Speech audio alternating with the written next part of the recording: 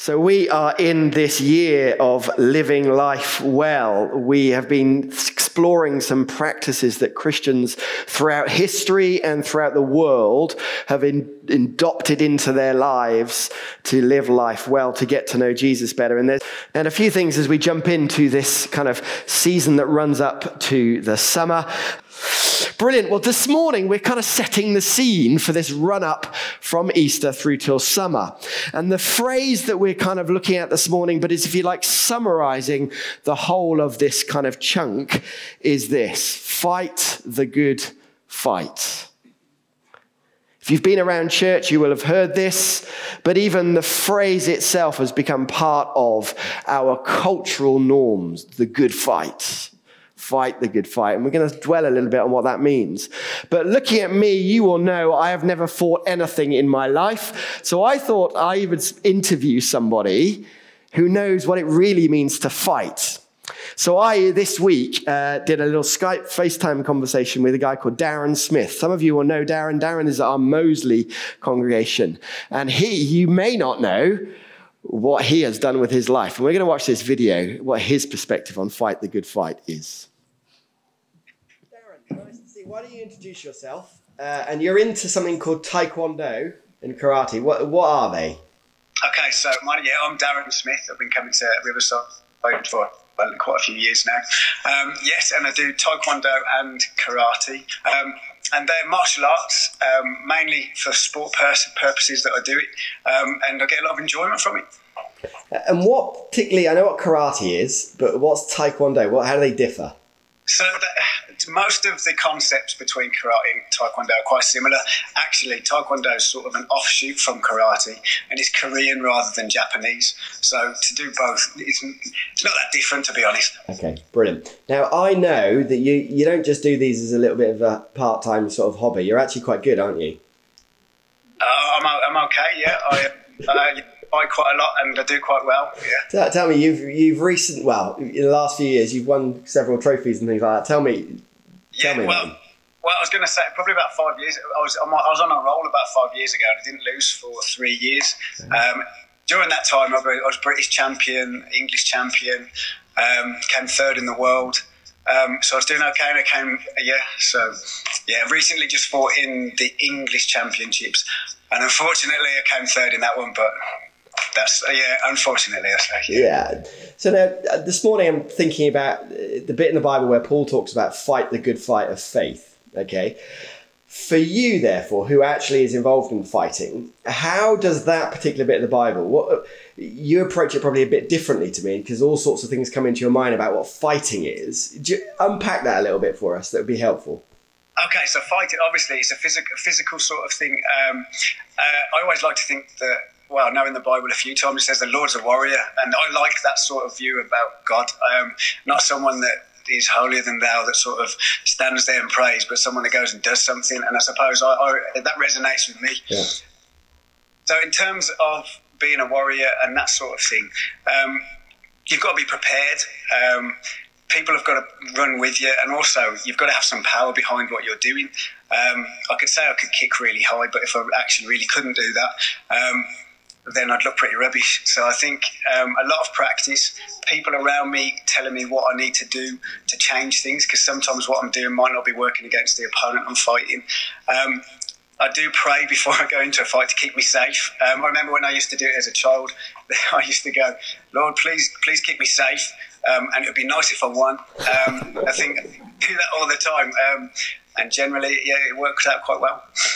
And you said to me a little while ago that there's a strange thing about the level that you're at, is that even if you, for example, miss training a few times or whatever it is, because you've got used to fighting, there is an element that when you then get back into a fight, you quickly remember, a bit like riding a bike really, you quickly remember it's almost the more you approach it as fighting, the more you kind of get into it, the more it becomes part of who you are, so that actually the fight becomes easier. Is that right? Yeah, no, it's definitely right. My wife sometimes has a go at me, especially the last couple of times I've been really busy at work.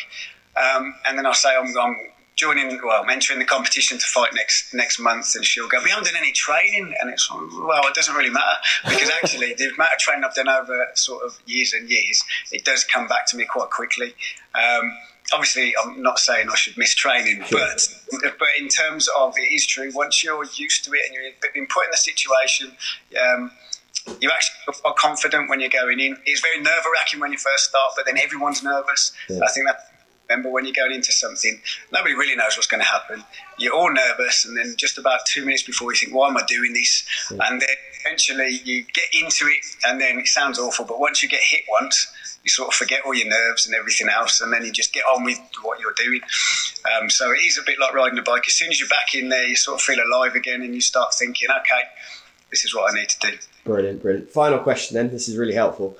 So that bit in the Bible where it talks about fight the good fight, obviously for you, there's an element of you approach a fight in a particular way. What does that mean to you, therefore, in terms of how,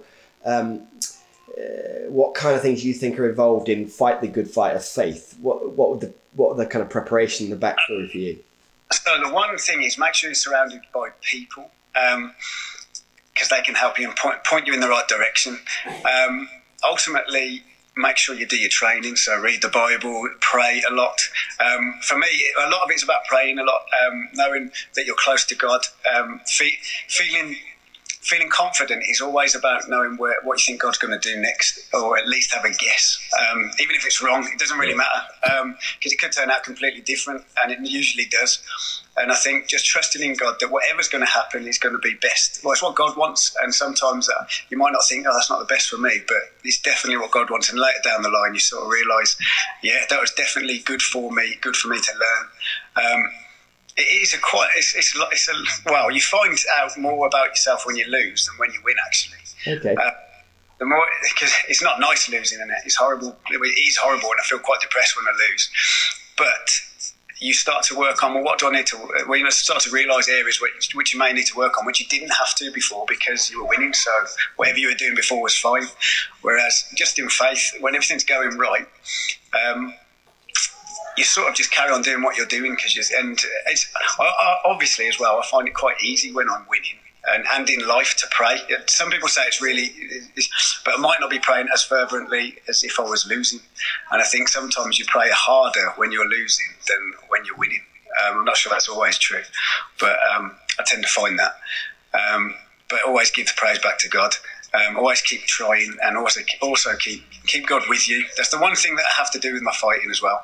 It's the one thing that I probably do. I pray more when I'm fighting or just about to fight than I do is say if I wasn't fighting. I think just moseying on.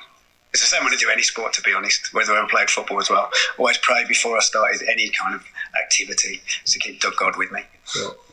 Darren, thank you so much. Really, really helpful. Great. Really appreciate that. Cheers. Brilliant. It's funny, when I first discovered that he was kind of national champion, you suddenly look at him quite differently, don't you? I want to be his friend.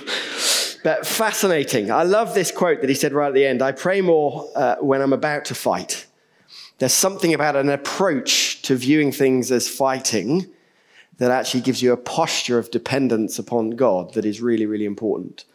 And from this passage this morning, I simply want to, in line with some of the things that Darren's saying, draw out 4 very, very brief things about this phrase, fight the good fight, and how we therefore might approach it and what that might mean for our life. And the first thing is this. I think the scriptures help us to realize the important part is knowing who your enemy is.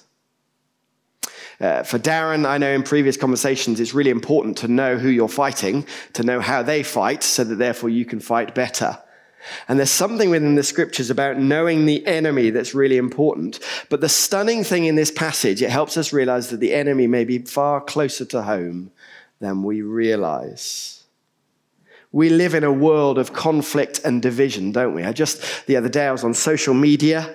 Somebody had written a statement about something, and just reading through the comments where people are blasting into them, trying to undermine, destroy, critique, destroy their view of things. We live in a context in which everybody wants to be one up against somebody else, conflict and division. And it seems that we have no problems with viewing things as being a bit of a fight sometimes, But according to the scriptures, I think we've got the wrong end of the stick. Look at what Timothy is told. But you, man of God, woman of God, it applies to us, flee from all of this and pursue these. What he's being asked to do is to flee from something. And the context of the letter is really important. It makes it really clear about what he's called to flee. And just a few verses earlier, we read this about some of the leaders in his context that Timothy is supposed to be different from. This is what is said. These leaders have an unhealthy interest in controversy and quarrels about words that result in envy, strife, malicious talk, evil suspicions, and constant friction between people of corrupt mind who have been robbed of the truth and think that godliness is a means to financial gain. What Timothy is being urged to flee is two things. An unhealthy interest in controversy, dissension, disunity, suspicion about people, and also to flee from those who think that godliness is a way to get comfort in this life. That is the fight that Timothy is called to. That is what he's called to flee. Fighting the good fight is knowing this enemy, which is sometimes way closer to home than we might wish. Because so often we think a fight is with other people. So we need to correct those that are different from us. Undermine those that we're envious of. Get one over those that we want to win. Timothy is told, flee from that approach. Fight number one. And fight number two is the idea that following God will lead to a life of comfort and ease through material things. Fight number two. I don't know about you, they begin to hit home. Because when I pray, I often pray for a life of ease and to win. Timothy is told, flee from that. That's the fight we're in. I was reading the other day about some children, the kind of mode that we're in our culture today, and about how education and the whole setting in which children are not allowed to get hurt is undermining people's mental health as they grow up. Because we've never learned what it means to navigate pain and hardship in our childhood, so that when we get to adulthood, we expect everything to go well for us. Fascinating. One of my heroes is this guy. Anyone know who this is, just out of interest? This guy is a guy called Jean Vanier. Jean Vanier is a Brit who was in the military and then felt called to become a Catholic priest. And then through the years, he established a number of communities all across the world for people with cognitive disabilities and learning disabilities, in which these communities called the L'Arche communities or the ARC communities, in which people with complex disabilities and able-bodied people live together, not as carers versus those that need care, but as united people who are all involved in one community. And he's a legend in my eyes, and he's a legend in many people's eyes. And this is what one commentator says about him. Fascinating. Jean Vanier, where I see an enemy to be defeated, he sees a wound that needs to be healed. Fight the good fight. These people that are different, that differ from me, that's not an argument to win, that so I appear victorious. No, that's a fight we're involved with. So, knowing your enemy, and that enemy may be closer to home than we realize. It may not be them out there. It may be me in here. Number one. Second aspect of fighting the good fight is this: choose your weapons carefully. Because the weapons in which Christians, followers of Jesus, are called to fight are not the normal weapons that our society might choose to use, which are weapons of destruction and undermining and division. Listen again to what Timothy is told. But you, man of God, flee from all of this, pursue righteousness, godliness, faith, love, endurance, and gentleness. That word pursue means go after at great cost to you. It's not just I'll choose that little option. No, this may be sacrificial for you, but flee from all of this self-interest stuff and go after these things. And do you notice what these weapons are? The tools for the job in this fight. It's righteousness versus rightness. That idea that I've got to be right all the time. Pursue righteousness. Or faith versus fame. Something our society so often says is the goal of life. Endurance versus the easy life that we're so often presented through advertising and Instagram. Godliness against godishness. What do I mean by that? Well, that kind of appearance of godliness, but that doesn't have any real power, that we presume is good. There's good things happening, and we presume it's godly, but we know it's just a nice thing, not the real power of godly living. Or pursuing love versus lack. Am I somebody that fights with the tools of being lavish in my love towards those around me, or do I hold back from my care and compassion and affection? What about this one? Gentleness. Gentleness. I saw a great quote on social media the other day in which the person said, the older I get, the less I'm impressed by moral outrage and working on big humanitarian issues. And I'm more impressed by simple, gentle kindness, selflessness, and helplessness in small day-to-day interactions. It's so easy to have values and fight for humanity in abstract and not one-to-one. Might I suggest that gentleness is one of the most radically countercultural things that Christians can do in our society. So are those my weapons? Don't know if you've heard of this guy who's been in the news recently. This guy's name is Peter Tabichi. And he won, I think it was a month ago, he won the 2019 Global Teacher Prize. It's a competition, a global competition, in which people from all around the world are asked to suggest their teacher as being the best teacher in the world. They had 10,000 different suggestions of teachers, and this guy won it this year, Peter Tabichi from Kenya. He's a Franciscan monk. 95% of his students are below the poverty line. He gives away 80% of his salary to his community projects. He won a prize of $1 million by winning this prize, and you never guess what he decided to do with it. Straight back to the community that he was in, to improving the school. Traveling to this glitzy ceremony in Dubai, hosted by Hollywood legend Hugh Jackman. It was the first time he had ever been on a plane. And Hugh Jackman's response to the whole thing and to Peter Tabichi was, I was incredibly emotional, very moved by seeing this man. As a church, we long to transform Birmingham. What are the tools that we're going to use to do that? So often in our society, we presume that those tools are big transformation, changing a city, and we forget the simple acts of kind gentleness, the simple acts of love, the simple act of being righteous and godly in standing firm.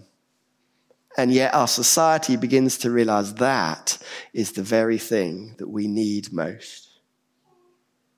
So whether that simple act is you in your workplace, just standing firm for Jesus and being kind and compassionate and gentle, whether that's in a missional team that all the Riverside's involved with, sharing love and compassion to our community, whether that's as a community group, choose your weapons wisely. Fight with the weapons of love, kindness, care, not opposition, disunity, and criticism. But do you notice something else? You, man of God, flee from all this and pursue righteousness. That word pursue not only means at great cost. In the original language, that word pursue is used only for the context of doing it in front of other people, done in an arena, like a sports star with Olympics kind of in front of a crowd. And what Paul is saying to Timothy is clear. Because he says it in verse 12. Fight the good fight of the faith. Take hold of the eternal life to which you were called when you made your good confession in the presence of many witnesses. It was brilliant to hear Darren say that in his fighting, what was so important when he was in the ring fighting his opponent was all the people that would been around him, who can correct him, help him, realize where he's going a little bit awry, showing how they might help him fight a little bit better. Friends, one of the greatest weapons to fight the good fight is in this room, each other. Just look around you. Actually, do look around you. These people need you, and you need them. Which is why there's some questions in this booklet right at the back about fighting the good fight. They're all about who are you fighting with, who are you fighting for. We don't do this on our own, which is why groups and all that sort of stuff for communities are so important. One of the best pop songs, I think, in recent years is Ellie Goulding's song Army. You may know that song in which the lyric is, when I'm with you, I'm standing with an army. That is true of church. So, know your enemy. Use the right weapons. The third aspect is this. Expect some knocks. I loved what Darren said. When you get hit once, it all becomes easier. Listen to what Timothy is told. Fight the good fight of faith. Can I just be really obvious? It is a fight. And fighting is not necessarily easy. I've never fought a fight in my life, an actual kind of physical fight, but I'm guessing that if I was put in a ring with Darren, it would not be a pleasurable experience for me. Fight the good fight. This is hard, but it is still good. And so often in our society, we have bought the dream that if we just do this, if we just get this in my life will be sweet. If I just have whatever the thing is we want, or whatever the particular perspective on life, then all will be well. And we've bought that into our walk with Jesus, presuming that if I do things right, everything will be easy. Well, I want to suggest we should expect hardship, expect some knocks along the way. Because did you notice? One of the things Timothy is called to is to pursue endurance. I was reading this week. Did you see the article? It's a fascinating article. To me it was anyway. That apparently in our brains, making mistakes are good for our brains. In childhood, this article was saying they've now, with kind of neurology, realized that making mistakes expands your brain, actually expands the capacity of your brain. And telling people and children that they've got something right all the time restricts growth in their brain. Interesting. Making mistakes is good for us. Why is it, therefore, that we find it so often so difficult to say sorry, to admit when we've messed up? One of the things that we're looking at this term is the whole practice of confession. Here's a question for you. Who knows your stuff? If the answer is no one, might I suggest you need to get somebody who does know your stuff, because your fights will improve. It's hard work. And as Darren said in that video, when you get knocked, you realize you need God more. So expect some knocks. And the Bible passage goes on. Do you notice? Because there's somebody else that can give us a perspective on this. In the sight of God who gives life to everything, and of Christ Jesus, who while testifying before Pontius Pilate made the good confession, I charge you to keep this command. There is one who has gone before us and has endured. As the writer in Hebrews says, fix your eyes on Jesus, the pioneer and perfecter of faith. For the joy that was set before him, he endured the cross, scorning its shame, sat down at the right hand of the throne of God. Consider him who endured such opposition from sinners, so that you will not grow weary and lose heart. When we're getting in the ring and battle is hard, look to the one who has suffered, who has endured for us. And therefore, those knocks that we endure, we begin to realize we're not the first to be hit by them.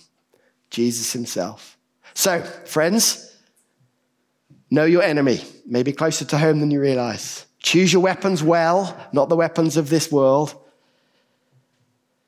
Expect knocks, hardships normal, but there's a final thing as I come to a close. In fighting the good fight, don't worry about the result. And here's the thing. For Darren, when he fights, and for most of us in the battles we face, so often we think the result is in doubt. So we've got to fight hard. Look at what the author says to Timothy. Keep this command without spot or blame until the appearing of our Lord Jesus Christ, which God will bring about in his own time.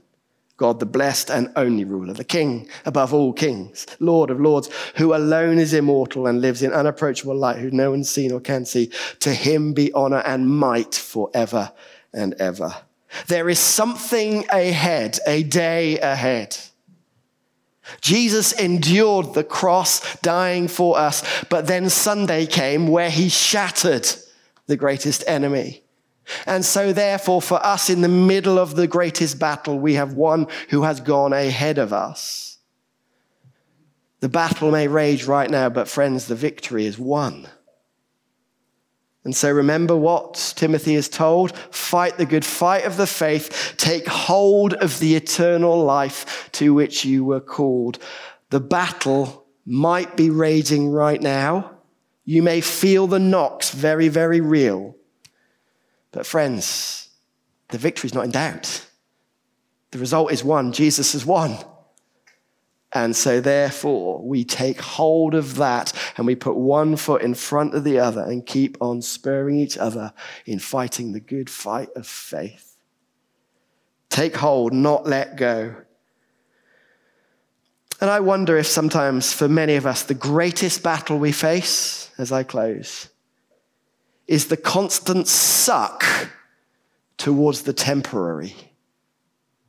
Believing that this is all there is. And therefore, if this right now isn't going sweet for me, something's wrong.